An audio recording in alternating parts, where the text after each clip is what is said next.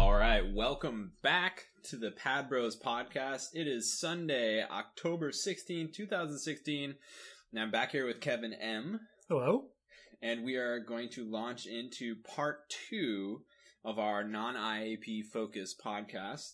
And we're going to talk about team building and monsters and strategies and how you do that when you're not planning on spending money on this game, or at least a very little bit of money. You've purchased the one-time bundle. Yeah, I think I had like an iTunes card and purchased it, so I don't know if I've spent real money on it, but okay. Will you do it again? I will do it again because it's too good of a deal to not. Their advertising or whatever, they finally got me in terms of they put a deal out that was good enough that it was worth doing. Okay. Hey, here's an interesting idea or thought that I just had is part of your special bundle is PAL points. Yep. And it's a fairly large number of PAL points. It's a lot, actually. Yeah. And so with those PAL points, will you save them in your mail for usage in a potential collab PAL machine where we get the new pink Sakuya, so I think blue El Kali? This is definitely a good conversation because I think that both of those monsters are incredibly important, especially if you're a new player starting out, or if you're a non-IAP player, to give you access to those type of monsters at very low cost. And even if you don't get them, you could get King Arthur, or you could get Panis, which is not as good, but King Arthur is important for farming teams, or can be. I've heard they're pretty rare, from my understanding, because there's 7 stars, I think, in the team, but they do seem very rare. I think that machine, at least in JP, also came out with every monster having +3. Was that right, or is it more than that? I think it was +3. I think it was +3 eggs, and so even if you don't get the ones you want, you're getting +3. So I think saving... personally, I'm saving every PAL point I get for that when it comes out in here. And I also want the blue Kali and the red Sakuya because they're not skill inheritable, but they're, having the 20% gravity plus a bind clear on a red team, that's pretty valuable. That was going to be my question. I didn't know whether that blue El Kali was going to be skill inheritable. I don't think so. I think that they've said it's only non-RE, or it's only REM monsters, and so I don't believe that either of those are skill inheritable. I think that would be nice if they were, because I think that they've actually made there was some monster recently that came out that was skill inheritable that wasn't through the REM, and I'm trying to remember what it was. I don't know, aside from the only ones I can think of are I believe that the fruit dragons and the they call those the late bloomers? The Fafnir and Divinigon, whatever their names are.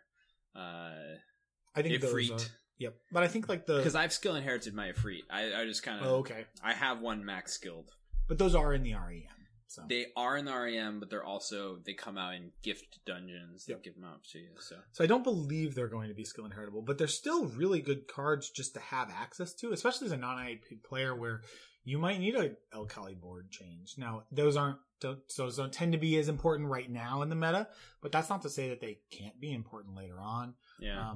A red Sakuya is maybe not necessarily the best leader, but is a very good red sub on a team that needs either a red bind clear or a red gravity, or both. And she can be very valuable to a team. And so, I would suggest any player, period, be saving PAL points regardless of IAP or non-IAP for that. Plus, it's going to come with +3 on every monster, hopefully. Well, I hope so. I mean, the Gung Ho collab Plus Egg PAL machine came out in JP, and immediately afterwards I started saving every single PAL point mail I got. And then the Gung Ho collab came like 5 months later, and no Plus Eggs involved, and I just was like, well, do I want an Arthur? Maybe I'll just pull and hope to get an Arthur. And I burned through most of my PAL points, and I was just kind of gave up on the idea. But then the fact that they've released these 2 monsters and they're putting them in that machine, and then there's going to be a Plus Egg PAL machine, I have a feeling that will come to NA. And I've started to save my PAL point mails once again. I have as well. And I, like you, saved my PAL points, and then I used some of them in order to get a King Arthur because I wanted a King Arthur in terms of farming. I think he's a nice card to have. I think that as a non-IAP player, that PAL machine is worth thinking about because there are some monsters in there. Like if you don't happen to have a cow, even though it's not a Woken cow, but you got a fire team, you're early on, it's worth having one, even though it doesn't have the awakenings or the kind of the full amount of stats that the cow does. Now, the only one that I think is really important is the DQXQ. You have access to a mirror team. And good point. If you look at the no REM farming teams that are I think it was like Lemon Dragon and Verishay and Elia and Moogle.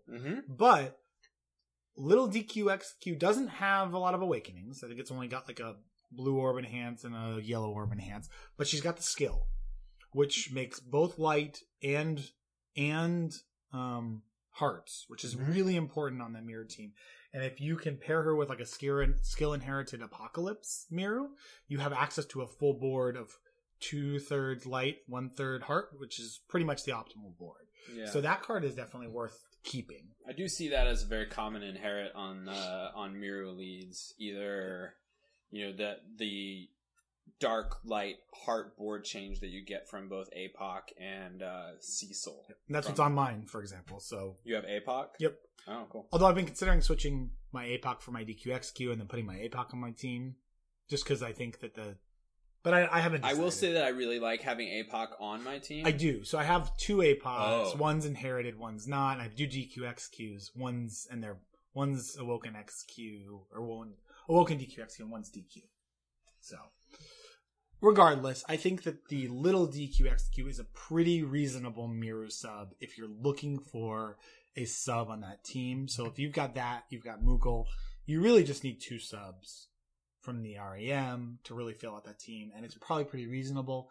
If you can't get full skill bind resist, you can use the badge. So it's a very reasonable sub, although I don't think it's perfect, obviously. But it's not terrible. And it's pretty easy to skill up. It's pretty good in terms of its active skill. So yeah, it's a very good point. Very good point. Godfest was going on, started last night at 1 a.m. Yep. And continued into this morning. We're in day 1, which is Egyptian Series 1. Correct. Anubis, Bastet, Ra. Yep. And Mechanical Star 1, which contains Spica, which I really wanted for my Machine Athena team. And I did not get it. I pulled a fair number of times. I skipped the last Godfest and last REM or something before that. Yep. I'd skipped a few things, and I was like, you know what? I really want Spica. Let's pull and see what I get.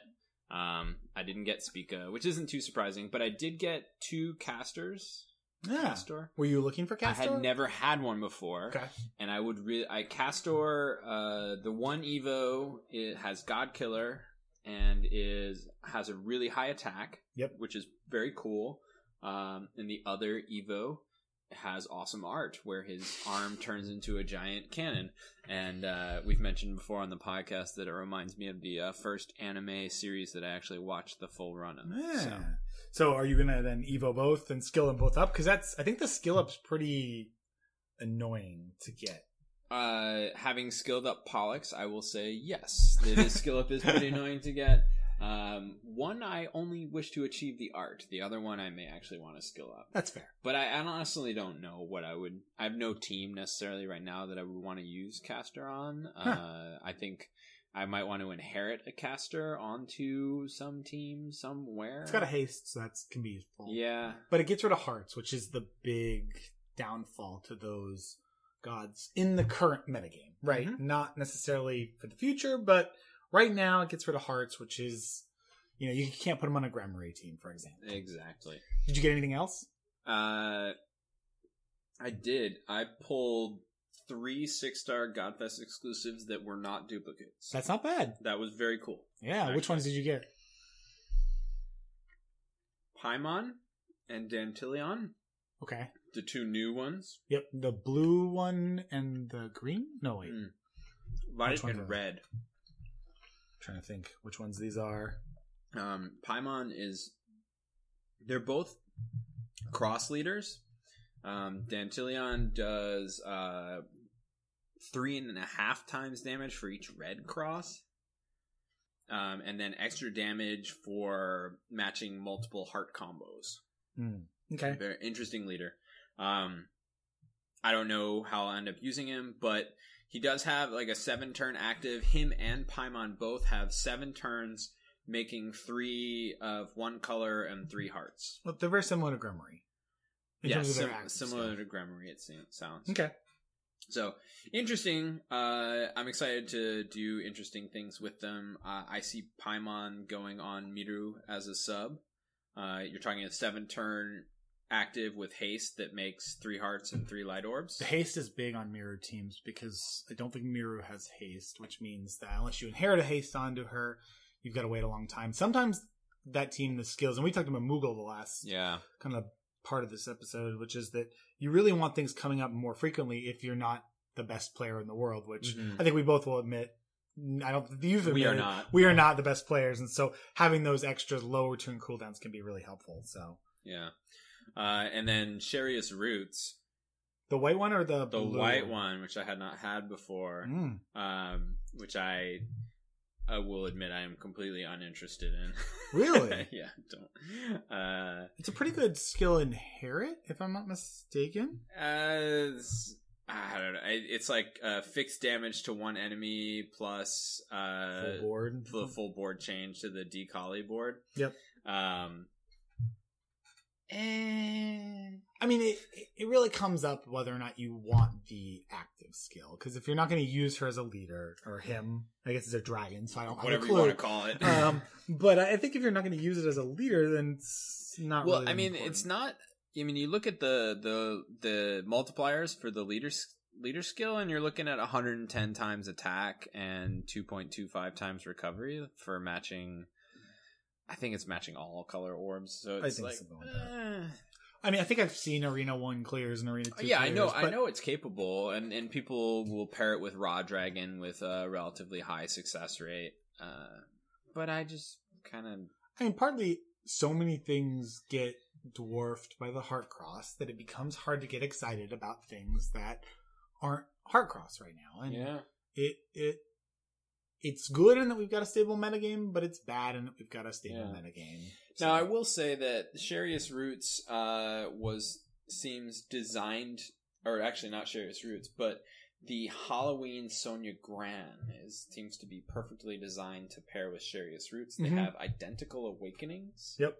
And if you add their leader skills together, you end up with 1.5 times recovery, 1.5 times HP, and the full 110.25 times attack. You end up with a team that's similar to dual Krishnas, right? Or no, I guess Krishna's a little more. The Alt Evo double Krishna is going to be more HP and more recovery. Because you have 1.5 on each one, right? And lower attack. Yeah. Yeah. But, I mean, it's a very strong team. It's just, again, the Heart Cross ruins kind of a lot of things. But I'm certainly not going to sell my roots right off the bat.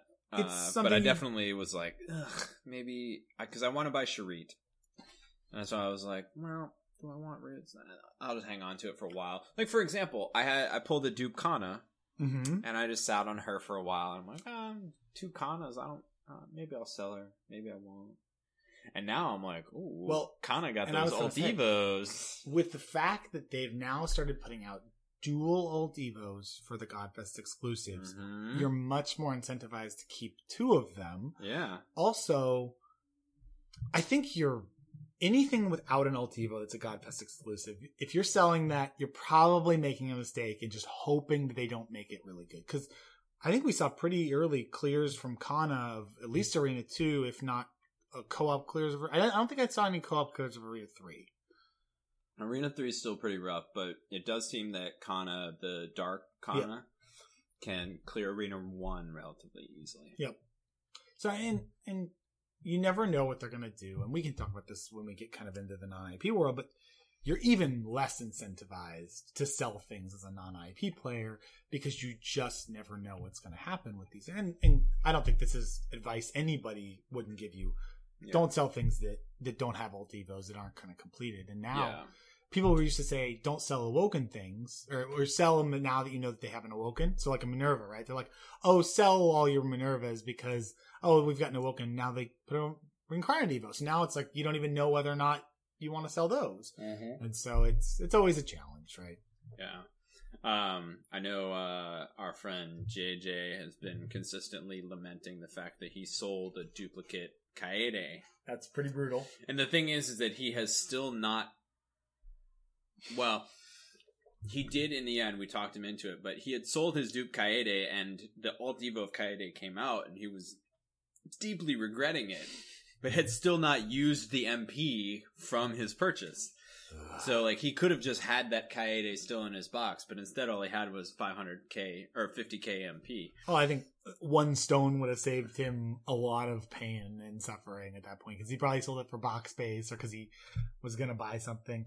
Yeah. I think the general advice for most MP purchases is get all the Evo materials ready and have it ready to go when you purchase it. Because otherwise, you can get this chance where by the time you've prepared it and you've gotten ready for it, the metagame is shifted and then you don't want it anymore. And then you feel like you've really wasted it. Yeah. So. But I think there are some MP purchases that are just like so ready to go right away. Like Blue Miru. It's like you just bought her, fed her 5 Ps and some Tamadras, and you're ready to crush things. So. Well, and then this new XM is going to be the same way. I don't think that she's as good as Blue Mirror, but you're going to be able to... Can you skill her up in the dungeon? I don't know if they've said anything about that yet. I don't know anything about skill ups. Regardless, you could pie her and be perfectly happy. And if you've got a couple Pandoras and an Akechi... Wait, did I skill up Blue Mirror in... Yeah, I did. Oh, wow. Yeah. And so it's even better with stuff like that. But yeah. So nothing else in the Godfest? That was kind of...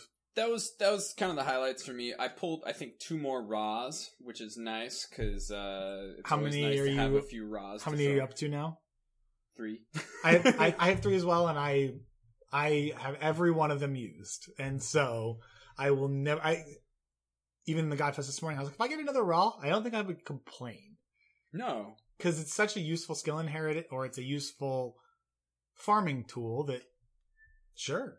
Well, it'll be very nice to skill inherit it. Have a couple of them on different teams would be very nice. It's like dead. Yep. Push button dead.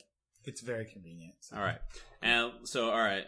Let's walk me through your Godfest experience from the non-IAP standpoint. So I had like 6 or 7 rolls. I think 6. I usually go into these Godfest saying I'll pull till I get a gold if I'm not really interested in the Godfest. Right. Today I was like, oh well, this is a good enough Godfest for me that I'll pull twice. And then I pulled 6 times because I didn't hit a silver the whole time. And so I just kept pulling and then eventually I got to the point where I was like, okay, I don't have enough. I want to keep enough stones. But I pulled a Caster, a Nephestus, the Blucherous Roots, which I don't think is even as good as the white one. Yeah. But it's not bad. I got an Orochi, which was my first one. Orochi! I really was excited about. Yeah, like that one was. That was the big pull of the day. I was like, Orochi is huge. I got Balden, which is a 6-star. Oh, okay, very interesting. That's one that I don't have. I don't know what I'm gonna do with him, but he'll work on him, and who does he boost? He boosts dragons and machines, and halves damage for 2 turns. Okay, so I think that I've seen him as a inherit on a Ronov team. Yes. Because you're hitting Dragon Machine hits most of that team. So it's like as a non-IAP player, you save everything, and someday it's going to be useful, and you just never know, right? Yeah. And then my last pull was a dupe Anubis, so that's when I said, all right, I've got a dupe, but game over. The reason I was willing to keep pulling it in, maybe it's worth getting into this Godfest topic now that we're talking about it now, is that as a non-IAP player, you want to target Godfests not for single monsters. Oh, for sure. I think that's true of IAP players too. Yeah, I think it is, but I think that people want specific monsters as IAP, and it's hard. Like Akechi, right? It's like you've spent a lot of money trying to get it because you haven't gotten it, and I think as a in-app purchase player, that's something that you kind of accept, right? You're like, okay, I'm not going to get, or I may not get this, but you could if you just kept spending money. There's a point. Yeah. But I've hit the point. But it's even more important, I think, as a non-IAP player. And we'll get into the team building aspect of this as ever, but you actually want a diverse box. You don't want duplicates in general, because duplicates, what they do is they kind of force you into a single space, and you want to be diversified enough. And so this Godfest for me had enough monsters that I wanted. So I don't think I have I don't have, for example, Isis. I don't have Bastet. I don't have any of the Mechanical Star 1. And so I had enough open space to pull into. And I think it was also Blue Gal? Yep. And I have a pretty strong blue box, so any more blue monsters was never a bad thing. Oh, I also pulled a blue monster. I pulled the Gala exclusive. Those are hard to come by. Barbarossa. And what is his skill? I think that's the first one of those that I've pulled. He does a delay plus make some blue orbs, I think. Okay. Is he going to be useful for you at all, or? I don't know yet. He's got triple TPA and 2 skillbind resist. All of those, I think, in general, are very strong, and are worth keeping as a player. Period. But yeah, I was excited to pull him. I don't know where he's going to go or what he's going to do, but I was excited to have him. But I think the point of just the way you talked about, you want to pull in Godfest that you don't have a lot in, because duplicates end up being pretty depressing, I think, in the first place, because you want something new. I think people want novelty, and you want to be able to work with something new, and you want to be able to build more teams, and I think that duplicates kind of make it more difficult. Now, some of them are obviously good. Raw, we talked about. It's great having lots of Raws. Some teams like Pandora, it's great having 2 of them because there's not 2 versions. Yeah. But once you've got so I have 3 Indras right now, and I'm like, what am I ever going to do with 3 Indras? And it's kind of a waste of my pulls to a certain degree that I've got those. But you can't control it, obviously. Yeah. But you want to minimize your chances of that happening to you as a player, I think, in general. Okay. So we're sort of already delving into the topic of roles, and we had that as a topic to talk about in our team building. What do you think? So you mentioned that we've got this Godfest. Yep. This is the mid-October Godfest. We've got Halloween REM. And then probably in November, we're going to have a Player's Choice Godfest. Usually after Thanksgiving, right? So it's usually, people will say that it's not going to be this time, or they never know, but it's like clockwork in the U.S. Yeah. We get one in end of November, and we get one at the end of 6 months from then. So May, I think it is. Yeah. And it is like clockwork that we get it. And you'll be able to predict it. You'll see the voting come out a week before. So the week of Thanksgiving, the voting will come out. Yep. The next week it is. And if you are an IAP player, that is generally the best time to pull. And a lot of players will just save all their stones for 6 months and just go crazy in that Godfest, because that is the best place to get the best monsters. And with non-IP, you're not risking as many dupes because you generally don't have them all. I'm sure for you, a lot of times, that's a pretty useless Godfest because you've pulled a lot of them. And you probably are wanting to pull in the newer Godfests, right? The one with the Mechanical Star 1 and 2, or the Samurais or something like that. Whereas if there's a Raw in there, a Bastet, you're I've got a couple of those and it's not valuable for me. Sort of. I mean, I did pull, it took me, I think, 600 days or 550 days of playing this game before I pulled my first Raw. Sure. But now I have 3, and then I have Groom Raw from the June Bride collab. So I have 4 Raw actives at this point. So I'm happy about that. The Player's Choice Godfest, if you do have them already, especially because you look at those, and a lot of times you'll have a few 6-star GFEs. But not an insignificant number. You might have 7 to 9 out of 25. It's usually a pretty high percentage, yeah. Yeah. And then, you have those 6-star GFEs, which you're unlikely to pull even with the Player's Choice. Yep. And then you have these other gods who, if you already have the ones that are in the Player's Choice Godfest that aren't 6-star GFEs, which is the likely situation, especially for someone who's been either playing for a while non-IAP or someone who is IAP and has pulled in some Godfest. You're looking at a situation where, you'll have this player's choice lineup and you'd be like, well, if you leave out the 6-star Godfest exclusives, I have 85-90% of these monsters. So I'm looking at pulling some dupes or hoping that one of these 6-star GFEs pops up, which is still really rare. I mean, you do have pretty good odds in like the Player's Choice Godfest with the 6 stars because of the way that it works. I don't know if it's better than the 4 times or the 5 times. I don't know if we've ever figured that out as a community. And there is a situation where a lot of the times the dupes in the Player's Choice Godfest are not bad to have duplicates of. So like, if you think about the ones that are probably going to make it, having duplicate Raws, having duplicate Pandoras, for example, has never necessarily been a bad thing. There are some that you just don't want duplicates of because they're useless. And so you kind of have to figure out with your own box, what percentage of these are new? What percentage of these do I need? And then also, of those, if I get a duplicate, which ones do I actually want the duplicate of and can use it?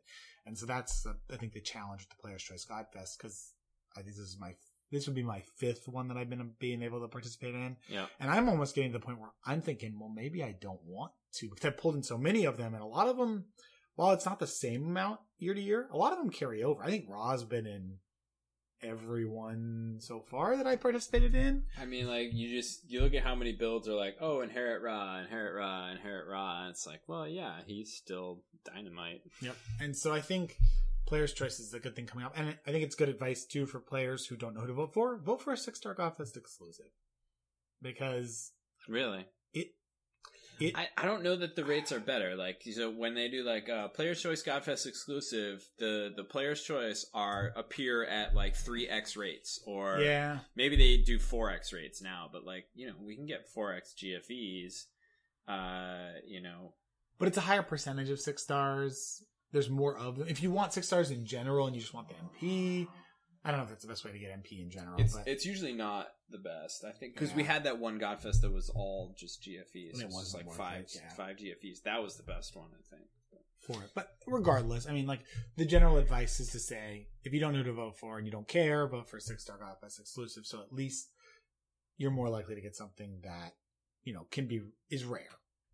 I think the general advice is that if you I guess that's more advice for people that know who they're going to vote for, is the idea that you just wait and you see who's on the borderline and then throw your weight in at the last minute, because the margins are low. A lot of people do that, I think. But yeah. All right.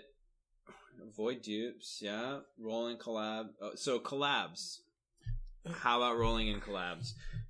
You're mentioning here in your notes that we want to roll for silvers only. So it makes sense, right? Yep. So let's talk about, how do you roll? Like, when do you decide to roll on a collab? Like, what are your determinations for when you roll on a collab? Personally, I am rolling in collabs when I think that there's silvers worth having. So it's similar. So it's not different, right? Like, if there's a bunch of gold eggs that I'm like, oh man, I really wish I could pull that. Oh, like any one. It's like, like any of these 5 would be awesome.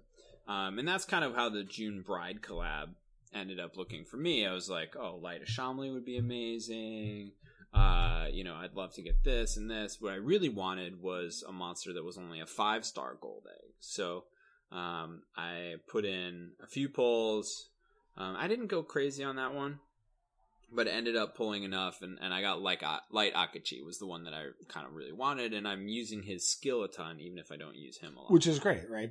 And I think I don't think it's any different for non-IAP. I just think that you're not going to get that many pulls, right? So you might, we talked about this, and that you probably get 20 pull, or you probably get 4 or 5 pulls between any 2 Godfests. So if you're pulling in every Godfest, or if you're saving them, you can save for one of these collabs, but you have to want the silvers. You have to have a use for the silvers. Mm-hmm. And because I think even in the best ones, the silver rate is like 80%. That is very true. Like the Batman collab that's going on probably starting Monday, you're probably going to get like a 90% silver rate.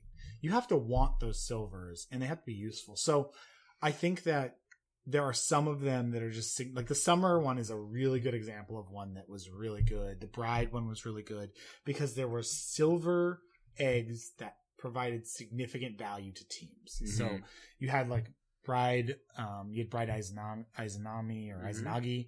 And then you had like in the summer you had Beach Goemon, who was very good. So I think in the Batman one you might have this Tommaso. Like if you had a Grummery team and you needed one more sub for it, you know, you're probably going to get that silver. There's only 4 eggs or something like that. Yeah. You're probably going to get that silver egg in like 6 or 7 pulls at the most. Mm-hmm. So you're probably pretty good rolling 2 or 3 times to see if you get it because it might add to your team. But you can never hope for a gold. Like never see Light Akechi and say, oh, that's going to fix my mirror team. I need to roll for that because you're going to run out of stones as a non-IAP player before you get it. Yeah, absolutely. But I do think that there are very selective ones. Now, generally the collabs tend to be bad to roll in, but the seasonal ones are better as a rule of thumb. It does seem that way. It does seem that, you know, in the seasonal dungeons that have come out, so we're talking like Pat Academy, the Halloween, Pat Island, Halloween, Christmas. They, especially like the Christmas healer girls that all have the Echidna 3-turn delay. Yep. Those are awesome for lots of things. They have a skill boost and a 3-turn delay. Skill boost and a 3-turn delay, and you can have it in any color you want. Like, that's amazing. So, I think that was the first seasonal where I went like, oh, I should pull until I get all of the silver girls. You know, because that, you know, those will be useful to me. Now, the one thing about collabs that's different is that a lot of the collab silvers don't evolve. Well, they're some of them do and some of them don't. So you have to look at the Godfest, but like Batman, they evolve and you can inherit them. Whereas I think the last one, you couldn't actually evolve the silvers to 5-star. The seasonals generally don't. Seasonals generally don't. You're more likely to have it in the collabs, but that is generally because they're older collabs and they've like not thought about skill inheritance going through it. So like all the newer stuff, they tend to think about that going into it. Well, I don't know, the Kenshin collab. Those silvers were mostly able to evolve. Yeah. So I mean that's the one benefit of a collab over like these seasonal ones is that generally those are evolvable and inheritable, but then the skills are very specific on those. They're very unique to that collab's theme, and they're very oftentimes unique to a very specific subset of teams. Yeah, and you know, it depends on, you know, what team you're running, whether or not that skill is actually useful. I've seen some that are really useful on Machine Zeus teams, or some that are really useful on Awoken Lube teams. And, you know, it's one of those things where you, as a non-IAP player, I'm sure this would come up a lot where you're like, oh, who's this skill that this person's using in this build? And you look at it and it's like, oh, it's a silver egg from this collab from 6 months ago. And you're like, wow, man, I really wish I had just given a few shots at that pull. And it happened to me with Fist of the North Star collab, this last one, because I didn't realize that the guy that does the light version of Grudge Strike, right? So less HP, harder direct damage hit. Sure. He does light, and he was in the Fist of the North Star collab. I thought it was from something else. So when I saw someone using it, and then I went to look it up and found it was in Fist of the North Star, I was like, well, I should have pulled until I got that guy. Because, you know, I wanted this silver egg, right? And it shouldn't be hard to pull that. And, you know, each pull gives me a chance at pulling Uria or something like that. Yeah, and I mean, there's some very good golds if you get them, but even the golds tend to be in the collabs very specific and not necessarily useful, and there's a lot of golds that are bad in the collabs. And, that's true, too. And in general, with the regular REM, if you roll a gold, it may not be great, but there's uses for it, and... Yeah, the number of actual troll golds in the REM is fairly low. And you and I both remember when you could get golems and echidnas in the REM, the rate of golds... Get that gold ag draw. Yes. I mean, I think the rate of golds in the regular REM is actually somewhere like 70% maybe. It seems that way nowadays. And that's, I mean... As a non-IAP player, like I almost just can't justify rolling in most collabs unless I really want a silver, because why would I do that when I can get significantly more value in the regular REM? And that's the challenge, right? Seems totally fair to me. I've gotten far enough into the REM where I've got enough monsters, where there's enough dupes out there and stuff where I don't mind rolling in the clubs if there's a silver I want, but that's pretty much about it. Yeah. I think it's worth pointing people away from that in general. So what are the main considerations that a non-IAP player needs to have in mind when going through team building? So actually, I want to mention one more thing on Godfest. Okay, sure. It's worth mentioning just before we get away from it, which is that if you're starting out as non-IAP and you're going to stay in non-IAP, you need to get a good team first. You may want to consider just pulling when there's a Godfest with a single gala. So let's say that you start with a fairly good fire leader. Mm-hmm. You may want to avoid all Godfests for a little while until there's a fire Godfest or fire gala combined with a Godfest, because you need to create a solid team that can build into getting through some of the descents, et cetera, et cetera. And so, not to say that it's 100% worth it, but something that's worth considering is if you've got a good fire leader but not enough subs, is to wait until there's a Godfest with the fire gala, because when you're starting as non-IAP, that's going to give you the best chance to get a solid team to go into the late game. Now, eventually you can kind of you don't want dupes, you don't want to get through that. Mm-hmm. But if you're just starting out, I think there's a really good strategy and a really good case to make to say, if you started in like a blue gala, and you can roll a couple here and there, but focus your rolls in Godfest with blue galas so that you can get that kind of like monocolored team, which tend to be easier to create. Mm-hmm. Well, I think it may not be necessarily, whatever gala you started in, but like one or two Godfests in, you take a look at what monsters you have and which leaders, you're most going to be able to get the farthest with, and be like, all right, I'm going to save my stones to pull in Godfest where there's a higher probability that I'm going to get good subs for these guys. So I think it's worth pointing out. Okay. Good point. All right. So changing lanes and back to team building. What are we thinking about? We've already sort of touched on this in terms of strategy, but how do you identify who your leader is going to be? And how do you identify what leader to focus on? I think there's two big considerations as a non-IAP player that I think are probably still there as an IAP player, but less so. You've got two things to think about. You've got who is the best leader in my box, and who is the best leader in my box that I have good subs for. Mm-hmm. And those don't always cross. Those aren't always the same thing. So you might have, for example, a Ronov, mm-hmm. or you might have, a good team with, let's use Ronov, for example. But you may not have the right subs to actually create a team that is good for Ronov. Mm-hmm. But you might have, for example, really good subs for, let's say, a Krishna team. Sure. Which we know is going to get a really good Evo coming up from mm-hmm. Japan. So then the question becomes do I try to create a team on Ronov which doesn't have great subs, or maybe you have 2 out of 4 subs that are good and you can come up with a couple passable subs, mm-hmm. or you can have a Krishna team that's got maybe 3 out of 4 subs, or maybe 4 out of 4 with maybe 1 farmable, or there's like a really good farmable card there that allows you to get to the same amount of content or more content. Like, which one is going to actually be able to allow you to get to more content? And I don't think that's a decision that IAP players make as often. Mm-hmm. I think you can kind of pick and choose which leaders you want to play in general, and you probably have the majority of the subs for those teams. I would guess, and this comes from somebody who doesn't have experience with that, so I'll let you be the kind of the expert on that. But yes and no. I mean, when you've gotten to the point in the game where I'm at, I do have a lot of the subs, yep. but I don't have all of them. You have more options. I do have more options. I can usually come up with something that's very solid, even if not ideal. Yeah. And I would guess that most situations you can come up with 3 out of 4 subs for most teams. I think of a non-IAP player, in general, you're going to have like a couple teams that have 4 out of 4 subs and mm-hmm. like a bunch of teams that have 2 out of 4 subs. Yeah. And those might be stronger leaders, but maybe it's worth investing in a team that has 4 out of 4 subs, because that's going to be able to open up more content for you. Yeah, I mean, when we start talking about difficult content, the fact that you have skills coming up when you need them and things are happening. Do you want to stop? Okay.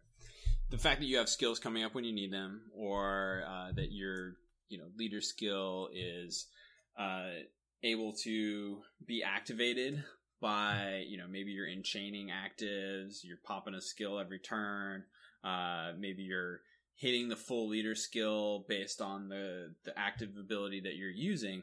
All of those things are important in terms of getting through a dungeon, whereas the maximum ability of your leader by itself is not as important, right? So the general cohesivity of your team and the way they work together, the way the active skills work together, is more important than the fact that your leader can hit 144 times attack.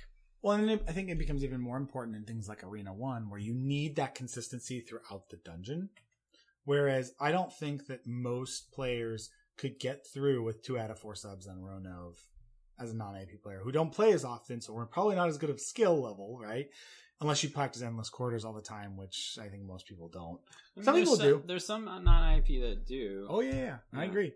But so I think that, though, that consistency through the longer dungeons, you almost want the team necessarily that you've got that consistency on 4 subs, right?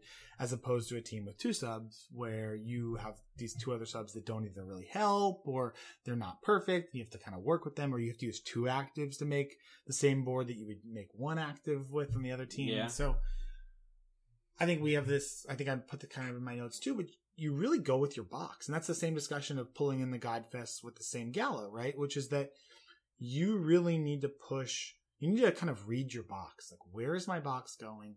What do I have? And how do I pull or farm to supplement that? And where do I push myself in terms of commitment, right? In terms of, you've only got so many plus eggs, you've only got so much time and experience. How do you push yourself into the teams that are most important? I've had cards that I've really wanted to play, but just didn't have the subs for. I've considered buying Raw Dragon so many times, but thought, well, I just don't have a Decali. I don't have 2 Decalis. Mm-hmm. I can't buy that card. Even though I want to play it, I can't buy that card, right? It's so... I think that you have to be really cognizant of where your box is going. And that's a lot of times why people, too, will start like 2 accounts and they'll play for a little while and see where their both accounts go. Yeah. And if they decide they like one account more than the other, they'll play with that account. But I think that it's just a matter of, in general, I would push somebody towards a pretty comprehensive team and a team with consistency over a team that just has a lot of potential and you're trying to, deal with less quality subs. Okay. And then, so when you're looking for that team that you want to devote your time to, how does it change when you commit to one early versus sort of maybe waffling and holding back? You mentioned sort of reserving your plus eggs, leaving them on a placeholder until you figure out. Now, I've definitely mentioned in the podcast before of like leaving your plus eggs on a useful farmable monster, so that when you decide where they actually finally go, you can drop them, just feed that monster away and then make a new one as needed. So talking like, maybe one of those Mystic Knights or something like that. Echidna, a Lilith can be very useful. I think that's a great strategy, is leaving them on farmable subs that you're okay, like getting rid of. I think that you have to commit at the right point. I think you have to have a cohesive team before you commit. I think that maybe a lot of things that I would say is you probably want a plus 297 leader because it gets you PAL points. It gets you some of that stuff. It allows you to probably access dungeons that you couldn't access in the past. But in terms of plussing all my subs, that's a big commitment. And I think that it's important to wait as a non-IP player to commit to something that is going to be powerful for a period of time. And you got to think about, what content does this unlock for me? And so when you're starting out, you can get to most descents pretty easily. But then if you want to get to Arena 1, you better have a pretty solid Arena 1 team before you commit all your plus eggs into a team. Right? As a non-IP player, that's a lot of stamina. That's a lot of resources into a team. And if you commit that into, let's say, for example, you committed into an El Kali team that has a very low success rate in terms of Arena 1, comparatively to something, like a Ronov or a Pandora team or something like that, or even a Mirrored team, you've committed a lot of resources. Now, sometimes subs can be used on multiple teams and that works, but I don't think you want to commit too early. You got to find the right time, right? And you got to figure out what the right leader is to jump you up in content. Mm-hmm. Because the other problem is, if you commit a bunch of plus eggs into a team, no team is going to be able to surpass the content of that team until you fully plus that team for the most part. And so with a non-IAP player, you're stuck with that team for a little while. Yeah. Probably on the order of 3 to 6 months, right? Depending on how much you farm, how much you co-op, right? Fair enough. It depends on where you are, right, in the game. But if you're committing early to a team that doesn't get you to where you need to be, you're not going to be able to get a team that can surpass that, though, until you've got a full another 297 team. So it's very challenging to kind of know when to commit and when not to. Yeah. And so we've talked a little bit about this, but watching that JP to NA say delay the exact same thing. is so important, right? Yeah. As soon as I saw that Mir was a great leader in JP, I was like, I can farm that leader. Here are the subs. I have 2 Apocalypse that I've never worked on, 2 DQXQs that I've never worked on. It's time to start working on those because that's the next wave. I'm willing to commit into those because that's going to unlock content for me that my Pandora team didn't have access to. That's very true. Yeah, I mean, Pandora is strong, but she's got limitations that Miru doesn't have. Exactly. And it's hard, but that gap, I mean, it helps for an IAP player too. I'm not saying that it's not, but absolutely. As a non-IAP player, understanding what to commit into that's what I think is most important to that.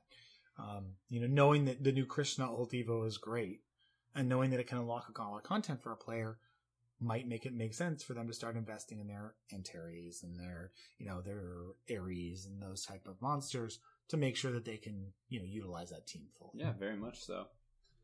That's a very good point.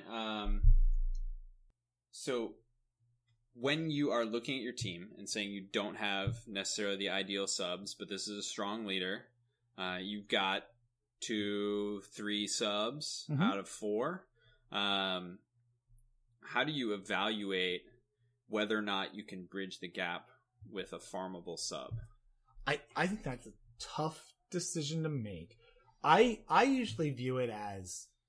And I mean, you could always just throw an Echidna in there. No one's ever felt bad about having a 3-turn delay. I agree. I think ultimately what the decision needs to come down to is that farmable monster going to be good enough? And I kind of view it as, is it good? Once you get in the late game, this is not the same as the early game. Mm-hmm. Once you get in the late game, it's like, is that farmable sub as good as an REM sub?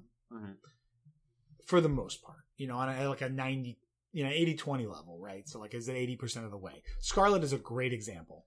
Scarlet can replace a lot of red monsters on red teams. Mm-hmm.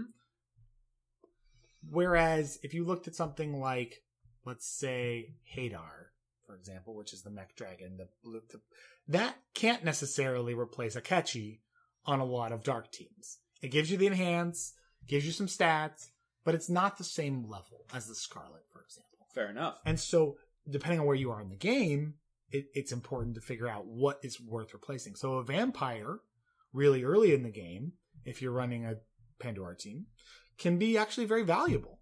Yep. But once you get to Arena 1, that vampire's not going to do it anymore. So you have to kind of assess, where am I and how good is this monster compared to the content that I'm at and the REM subs that I need. Okay. Well, let's say you pull a Pandora early on. Sure. You start off with Pandora. You pull a Zuo, for example. And so now you're running Pandora Zuo. But those are your really only good dark subs, and then you sort of fill in and you throw a Lilith on your team, you throw Hadar, you throw Vampire on there. And so now you can do, Pandora, Zuo Pandora Hadar, or Pandora Vampire Hadar and Lilith, and you've got a really nice big burst on this team. But you're looking at, just a few farmable monsters. Mm-hmm. When you look at this team that I would say can beat a lot of relatively hard content. Probably the most descents, right? Yeah. Good content of descents. A lot of descents, might be able to clear a rogue or two. You're in there, yeah. That it's, you're looking at Hadar's going to give you a ton of HP if my memory serves. I think it's like 4,500 or something like that. And then you're going to get a bunch of recovery from Lilith. Yep. And, Zuo's fairly high HP. Pandora is solid. And like so you said, something like that, you're looking at 3 farmable subs and clearing a fair amount of content. At what point do you go away from that and like leave that behind to go, try to work on a different team, or, even like saying like, hey, like maybe I should feed plus eggs to these monsters, and then if I pull Akechi, I can feed Hadar to Akechi. Well, and your strategy right there of feeding it to the monster that you're using as a farmable monster and then is perfect right in that situation, right? Because then you don't lose those plus eggs that you fed to something else. Mm-hmm. In terms of making that decision for jumping, I think it's pretty easy when you're working within the same team. So if you just get an upgrade on your Pandora team, that's really easy. I think the tough challenge is when, let's say you've got your 297 Pandora, your 297 Zuo, and a couple 297s for that team. Or maybe in just max skilled. Yeah, you start at max skilled. And then you start getting enough, let's say, plus eggs for, let's say, a good Sumire team. Mm-hmm. You've got 2 Sumire's, you've max skilled them, you've got like a Skuld maybe, and maybe you've got another monster here and there, right? Yeah. You're getting, I think you've got to make the decision of, is that team going to unlock more content? And is there, and I think one of the big differences is that the amount of content jump that you need to get as a non-IAP player has to be pretty big. Mm-hmm. I think you're okay as an IAP player investing in less of a jump, mm-hmm. especially later on in the game, right? So if you're investing from Arena 1 to Arena 2, most players would do that because they want to do that anyways. Yeah. But I think it's really big for non-IAP players to not invest in small jumps.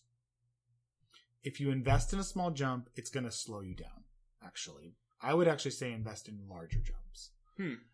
Because what's going to happen is you'll invest, let's say that you can get past all the mech dragon dungeons and you can beat most of the technicals, but you can't really get into the higher level descents. If you just get into the higher level descents, is that really worth it? Is that really going to jump you up into like the rogues and the Arena 1s where you could start farming like a Z8, right, for that team? And you've invested a bunch of plus eggs now in a team that can't necessarily even do rogues or can't necessarily, and so you got to be careful when you make your jumps to make jumps that are are big enough to continue to, make you motivated to keep playing the game. I think is important. I think that's a fair point. It's easy for us to sort of talk about the idea that we're, progression and stuff like this, and lose sight of the idea that like, the whole point is to enjoy this game. Mm-hmm. So, you're looking to, not only beat more things, get farther, be more efficient, rank up, all this stuff, but also like increase your enjoyment level of the game. Mm-hmm. And I won't ever claim to be like the best team builder or whatever, but I think that this is where the community does a really great job. Yeah. I think that as a non-IAP player, the best thing you can do is if you feel stuck, ask the community what they think you should do with your box. Because there's so many times where, one, somebody will just tell you something about your box that you've never thought about, right? Non-IAP players tend to invest in one area and they don't think about it. So like, my brother-in-law, for example, was investing heavily into a certain set of monsters, and he had all these awesome green monsters. And I was like, you need to make a 180 swap and just accept the fact that you're going to have to spend some time farming up these monsters. And then he opened up a ton of content for himself, and he went from almost quitting the game to loving the game again. And so I think that the community, I helped him with that, but I think that the community does that for tons of players. And I think the community is really good about that. And I think that if you are struggling as a player, there's typically a better option in your box. Mm-hmm. Especially if you're in the mid game.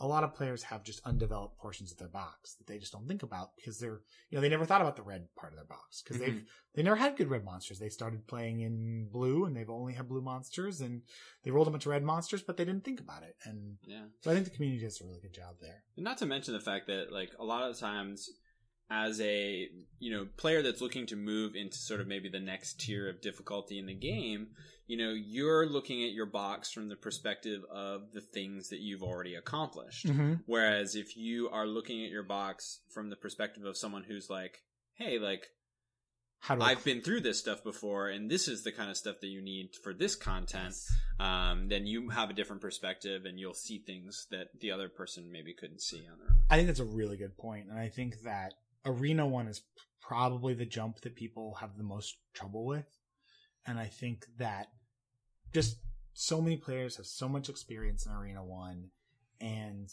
a lot of people can look at your box, and if you just ask the question of, what in my box can clear Arena 1?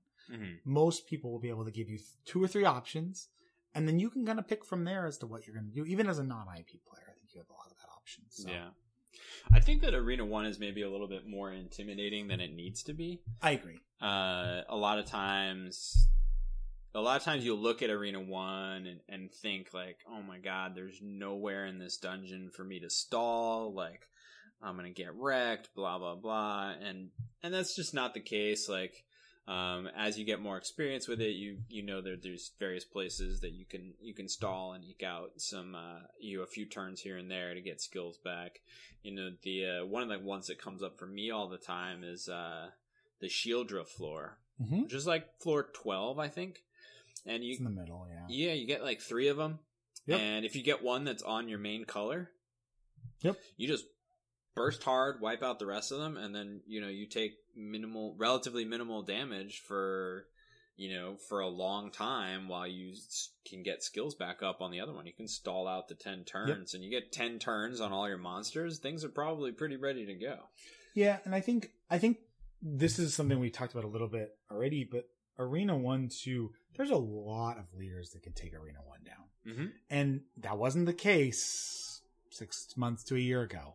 I think, it wasn't the case both in terms of new leaders that have been introduced, but also skill inheritance has made a big difference. I completely agree, and I think that has really opened it up to non-IAP players as well. And I think that and co-op, obviously, and we've talked a lot about that, but co-op obviously opens it up. But even in single player, your box as a non-IAP player, if you've been playing for a year, probably has 5 or 6 leaders that can probably take it down, and then you probably have a couple in there that you have solid enough teams for to take it down. And so absolutely.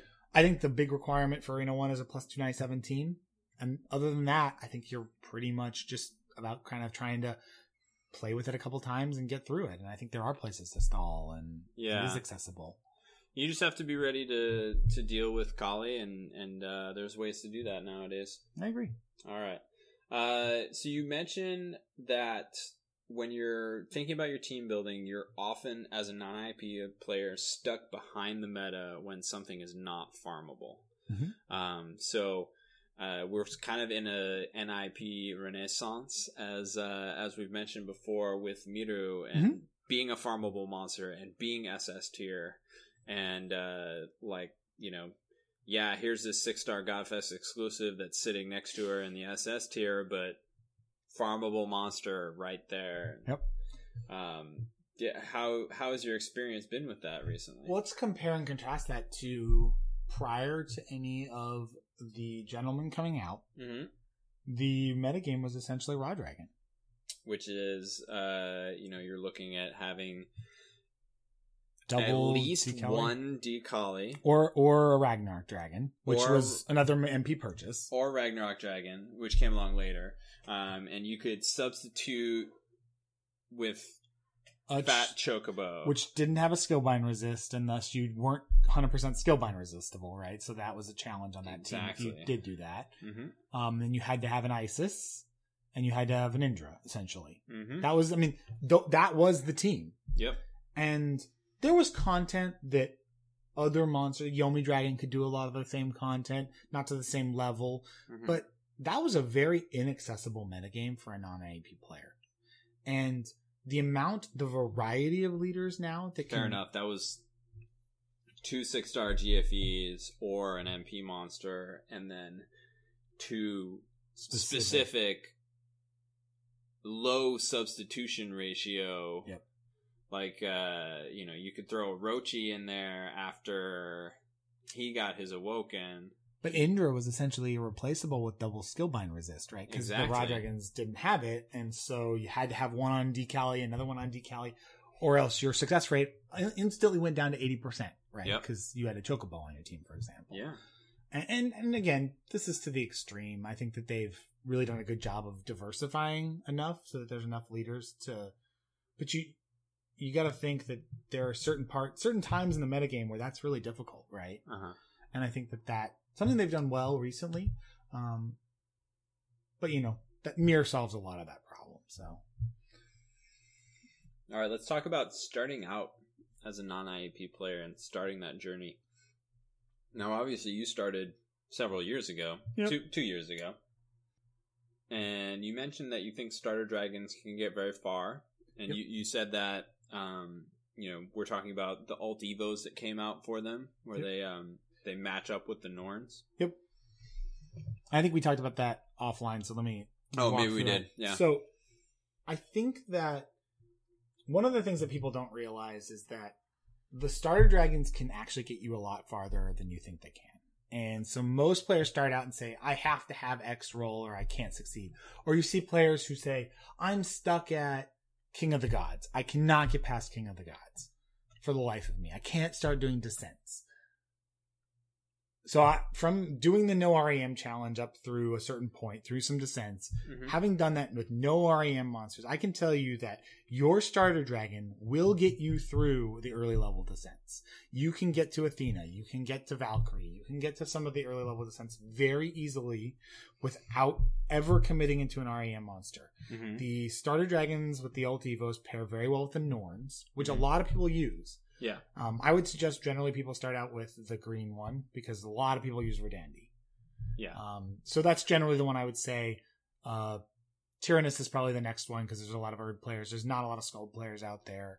So, but that can get you really far. And so it gives you a little more flexibility in your starter role. We talked a little bit offline that I generally think that if you're an experienced player, you should try to roll for a 6-star Godfest exclusive. Because they're hard to get, and you're probably not going to roll a lot of them during your time. You'll probably roll a good leader at some point. With the diversity in the metagame now, with the fact that it's going to change significantly before the time you get up to end-level content, especially as a non-IAP player, your starter dragon can get you through a significant amount of the early game, can get you to an Athena, can get you to a Valkyrie, which can easily, then pair with a Kana, that can get you into much later content.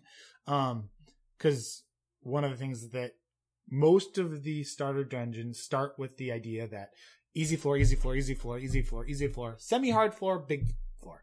So as long as you can deal with one semi-hard floor and a burst floor, which, if you compare like the active ability. This is your experience from your Ronya Lubu days. Sure, but it's also experience just doing no REM where you can use the starter dragon active, a Norn active, and you can finish off a lot of bosses that way.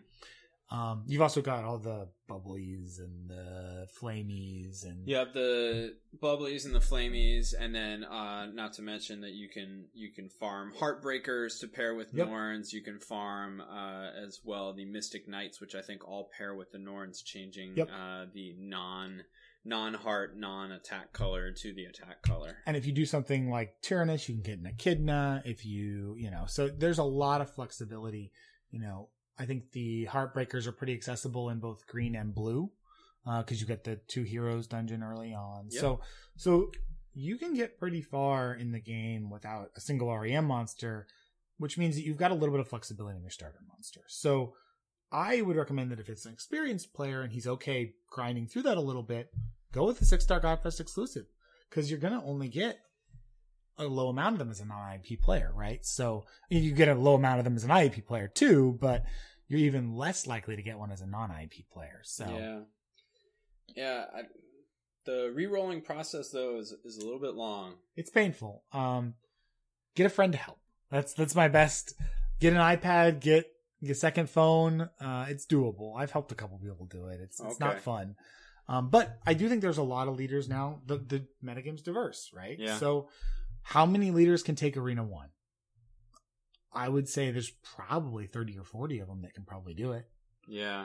And I know my friend Carlos is his thing lately has been just trying to beat Arena 1 with as many different leaders as possible. Sure. And he's close to 20 at this point. I mean, that's a lot of Arena 1. And that's probably half the amount that can do it. And there's a lot of farmable ones that can do it now too. And so I think that it's important, but I think there are some starters And we've mentioned it a little bit. I think Yeah. Liu Bei is obviously a starter that makes the game really accessible to early players, because not only does it an okay starter, but it gets you into, as soon as you get Awoken Liu Bei, you just farm a bunch of Zeus Dioses and you're good to go. Mm-hmm. Awoken Cao Cao makes Scarlet very accessible at some point, and you're good to go. DQXQ is a pretty easy one, I think we've talked about. Probably, especially if you're an experienced player re-rolling, then any rainbow leader in general, for the most part, is going to get you pretty far. Kieran's pretty accessible for a lot of players. There's a lot of farmable monsters for these ones too that you think about. So like Varashay is very good for both DQXQ and Kieran. You can think about other ones that just are out there, right? Echidna is very powerful for both of those monsters. The Three Kingdoms in general is pretty good. You've got a lot of them though now. Almost every god now can get you through the early game. Yeah. I mean, most have ult evos that have a leader and a sub. Most of the leaders in this game can get to a 4x.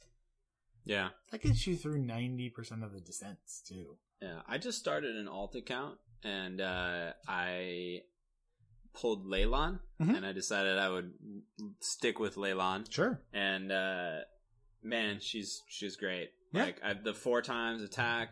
And you know what I've been doing? I've been running her with my main account, Miru. Sure. And so, if I hit my 3 colors with a heart cross, hitting 30 plus times attack. You only have to hit 2 colors in a heart cross, too, with the way they changed the leader skill, right? The leader skill is changed for Awoken, not for Unevolved. So, but, cruising through some stuff, getting that 4 times attack, Leylon can take down some stuff by herself, but, I like doing it in normal dungeons. It's making it super easy. I just heart cross on the first floor and then try to match my 3 colors throughout. Or if I can't match 3, I'll do a mass attack in red or light. I think the early game is just a breeze now for most players. Yeah. And I don't think that most players should have a hard time. And there's so many monsters that can hit a 4x attack now that you should be in good shape starting out as a non-IAP player to breeze through the early game. And you see a lot of players that get stuck, right? And I think that players I think the biggest thing is just not putting enough experience in the monsters and not actually max leveling monsters is probably the biggest thing. But your starter dragon can get you really far away, and it only costs 1.5 million to max level them. Oh yeah, they're really low, and there's lots of farmable subs. So don't feel like you have to start with your god. Yeah, get a god that you're interested in. Start with the starter dragon. It's a good intro to the game. But I agree, rainbow leaders are good examples. Yeah. I made a red-blue Tyrannus, but only to beat a cost-restricted dungeon. Sure. Yeah. Which don't exist anymore. But they don't exist anymore. But I got them. I beat them all before they took the cost-restricted. You got all the stones. Yeah. Well, I think I probably spent stoning for stamina to try and beat them, but I was more concerned about trying to beat them with the cost restriction still on. So we've covered rolling, starting out, and then some of those leaders that you want to pull to get started. And I think all of those leaders have been covered for the most part elsewhere in other parts of this podcast. So let's talk about non-REM. Sure. You did the no REM challenge for a little bit. Yeah, so before we went to 3-minute stamina, and it was just too much stamina to manage my main account and the alt account, but I actually think it's a really fun challenge. Okay. You mentioned 2 main things that you have to consider as someone who's doing no REM. One is how your stones get used, which is something that everyone has to consider. Yep. But nonetheless, as a non-REM, what are the main considerations for stone usage? If you're a non-IAP player and you're going into the no REM challenge, it's actually kind of it's a little bit freeing because you get to stone for stamina.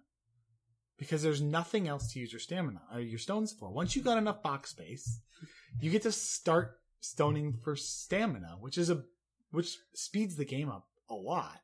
And you can stone for plus eggs. You can stone for whatever you want, really. And you get a lot more stones than you think you do, and then you don't use them for rolling, and you've got a lot of chance. You can also stone through dungeons. And so in co-op, for example, stoning through to get mirror is not that bad. And you spend 5 stones to get a mirror, and you're off to the races at that point. And Because that monster is worth it. Yep. And I mean, and you just figure out where your jumps are and you make it. I mean, we saw somebody clear Arena 3 with Mirror. So I think the ultimate goal has to be at this point in time, how do I get to Mirror? And what team do I need to get to that?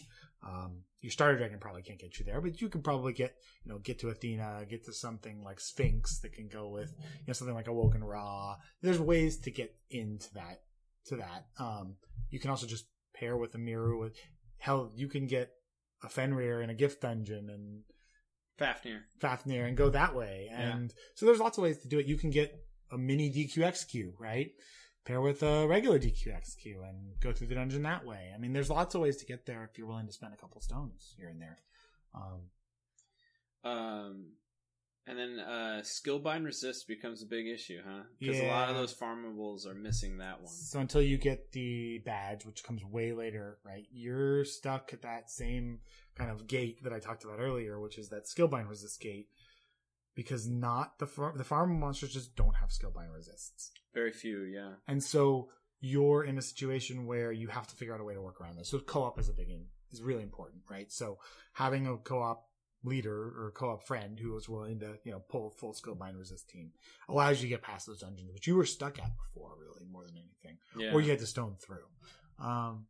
It's a fun challenge. It's worth doing if you're bored with the game. Because it puts a lot of restrictions on you in terms of what you can use and what you can't. You have to be really creative. You have to be really ability to kind of look at all the stuff that's out there and, some farm for something that you never farmed before. I found that starting with the starter dragon, I used the Draggy, which I had never used in my entire life. But that 2.5x times dragons, when you have a bunch of dragons on the team, is pretty powerful. So, and a lot of farmable monsters are dragons. A lot of them are. And there's a lot of available dragons, right? Some of them are pretty crappy, but yeah, that's true. And a lot of the the new bi-weeklies, the dragons are a lot better now. Oh yeah. So I've seen recently Tsubaki systems with one Tsubaki and all Tsubaki dragons, and people cleared some pretty significant content with that. So I'm sure you could do it with the Tsubaki dragon and a bunch of Tsubaki dragons. Yeah. So it's about spinning that farm. So that no REM system right there. Although I don't know how hard the Tsubaki dragon hits. I have to look, but it's you could probably find another sub that would work, another leader. But it's just if you're looking for a challenge and you're looking for something different, it's a fun challenge to do. It's worth doing. It's the nth degree of non-IAP, right? Yeah, so. For sure. I have one more question about the no REM challenge. Sure. What do you do with the pull that they make you do in the tutorial? So there's two ways to deal with it. So you also get box as a cheerleader. You also get the 150 pull and the 250 pull. Oh, so you can actually skip the first pull. You can? So what you do is you start the tutorial, you close the game out, you delete it, you reinstall, and the tutorial doesn't, the second time through, the tutorial doesn't trigger. So you have to go through the levels, but you end up with just 5 stones at the end of it without the pull, being forced to pull. So you can do that. It's kind of a workaround. It doesn't really matter. You could sell it. When I was doing it, I sold my 150 and 250 pulls. I just sold them so I wasn't being tempted. I think some people will use them and just say that that's part of it. They're not REM pulls. They're just the pull that you had to get. I think it kind of ruins the challenge for me personally, but everyone's different, right? It depends on what you want to do. I actually used my 150 pull to get like a fruit dragon that I couldn't farm the Thursday mythical, and I was able to evolve something that I wanted to evolve. Okay. So, it's like, you just do what you want with it. All right. Fair enough. Just curious. Well, speaking of selling monsters and MP, so as a non-IAP player in JP, I was able to purchase 2 MP dragons. Yep. So MP dragons are not beyond the scope of the non-IAP player. However, we do need to look. I mean, you were showing me your MP is up at 480K. Like so certainly you could make an MP purchase, and you say you've sold none of your gods. I pretty much have none of the gods. I've sold some of the silvers and stuff. Silvers here and there. I've had one of every silver that I've ever pulled as well for skill inheritance. So you've sold dupe silvers, farmed MP, and running rogues, whatnot, and you're up at 4. You can purchase an MP monster. So the MP monsters are part of the non-IAP game, a part of the non-IAP meta. what are the considerations that a non-IAP player needs to take into account when they're buying these MP Dragons? Now, I know in JP, I purchased first a Yomi Dragon, because at the time I had some good-ish dark subs. Mm-hmm. My dark box was the strongest. I thought, what the heck? You know, I can buy one of these. It looks like Yomi Dragon is probably the best bet. You know, the subs are a little bit flexible. I can't remember exactly who I had on that team, but it was a decent team, and I was able to do pretty well with it. And it was relatively strong at the time. I think that was before the Four Gentlemen series came out. And then the second purchase I made with that was a Raw Dragon, because I had gotten lucky and pulled a Decali non-IAP, so I had okay Raw Dragon team. I'm pretty sure I ran Yomi Dragon on my Raw Dragon team, which, you know, it is like that active is not very helpful, except that I got an extra second of combo time, and I had 297 plus eggs on Yomi Dragon, and might as well. Yeah, might as well. I would say that it's probably not significantly different than an IAP player, but it's got to open up something, unless you're farming MP, right? And so at a certain point you can farm MP, and it becomes not as big of a deal to make the MP purchase. I think the first MP purchase is the one that comes up a lot for players. Yeah. And I think that as a non-IAP player, you generally can farm MP, but if you're limited on time like I am, I can't spend time to farm MP. That's just not something I've got the time to do on a regular basis. And if I wanted to, I probably could. But you've got to have a team that allows... It's the same idea, right? You've got to have a team that lets you make a jump. Mm-hmm. And so if Yomi Dragon is going to let you make a jump, it's totally worth it. Mm-hmm. 100%. And you have to have at least 3 out of 4 subs, I think, for a Monster Point purchase. I don't think it's worth it, especially as a non-IP player, where you're probably going to get 2 or 3 of these in the first, year or 2 that you play at most. Mm-hmm. Most likely just 1. Yeah. But a lot of times that multiplier sometimes will help. Like Yomi Dragon's multiplier or Shiva Dragon's multiplier allows players to make a big jump in the game. I mean, I purchased Shiva Dragon first in NA, and it was huge. I used Shiva Dragon for a ton of stuff, all kinds of content, challenge dungeon, level 10s, and all that kind of stuff. And I definitely, I ran Shiva Dragon right up to the limit of what Shiva Dragon could comfortably do. And pretty much never run it anymore. But I used it so much, I in no way regret that purchase. So what do you think, is there a best MP Dragon to buy? Is there a MP Dragon that is the most flexible leader that can take a number of different subs that would be something that would make it better as consideration for a non-IAP player? So the best one that I think for a non-IAP player, and I think the way that I think about it is the one with the most farmable subs. And I actually think that Yo-Yo is pretty good for farmable subs, because there's a lot of blue monsters that make blue orbs and have orb enhances. So you've got Amberjack, you've got Starling, you've got any of the Heartbreakers. So you've got enough okay subs that you can fill in, right? Whereas if you look at Yomi Dragon, there is very few farmable gods that are dark. And you look at Shiva Dragon, it's the same thing. Very few farmable red gods. Raw Dragon, are you really going to be able to come up? Can you really replace 2 Decalis, on the team? If you have 1, yeah, you can do the Chocobo. Then you still need 2 more, right? So yeah. My guess, and the reason that I actually haven't bought an MP Dragon is because I've never had 4 out of 4 subs or 3 out of 4 with a farmable sub that I thought would make a difference. Mm-hmm. The only one I considered Neptune Dragon early on, but that kind of faded pretty quick. And then I considered Yo-Yu, but ultimately at that time, Mir was coming out in 2 months, and it was like, why would I spend 300 MP on something that I have a perfect team for, but I can unlock more content later on with this other monster? And so it's hard for me to recommend something other than I do think that Yo-Yu is more accessible than some of the other ones. I think that Zhang Mei is pretty much inaccessible unless you're willing to buy, unless you happen to have 2 Uriels, right? A Gadius, and are willing to buy another one, right? So I think it's hard to say that those are good purchases, right? Yeah, I can't actually see many of them that are flexible enough purchases. Yo-Yu, I think, probably is the most flexible option. And let's see, like Plum, Xinhua, Xiangmei. Some of the collab ones and some of the seasonal ones are a little better. Yeah, I mean, I think Blue Miru would have been a good choice for a lot of people. Yep, I agree. I don't know what else would be. I mean, some of the Sonias are like just very usable. Yeah, they're good as subs later on, or good as skill inheritance. I don't know if I would recommend buying them. I don't think they give you that jump in content that's important.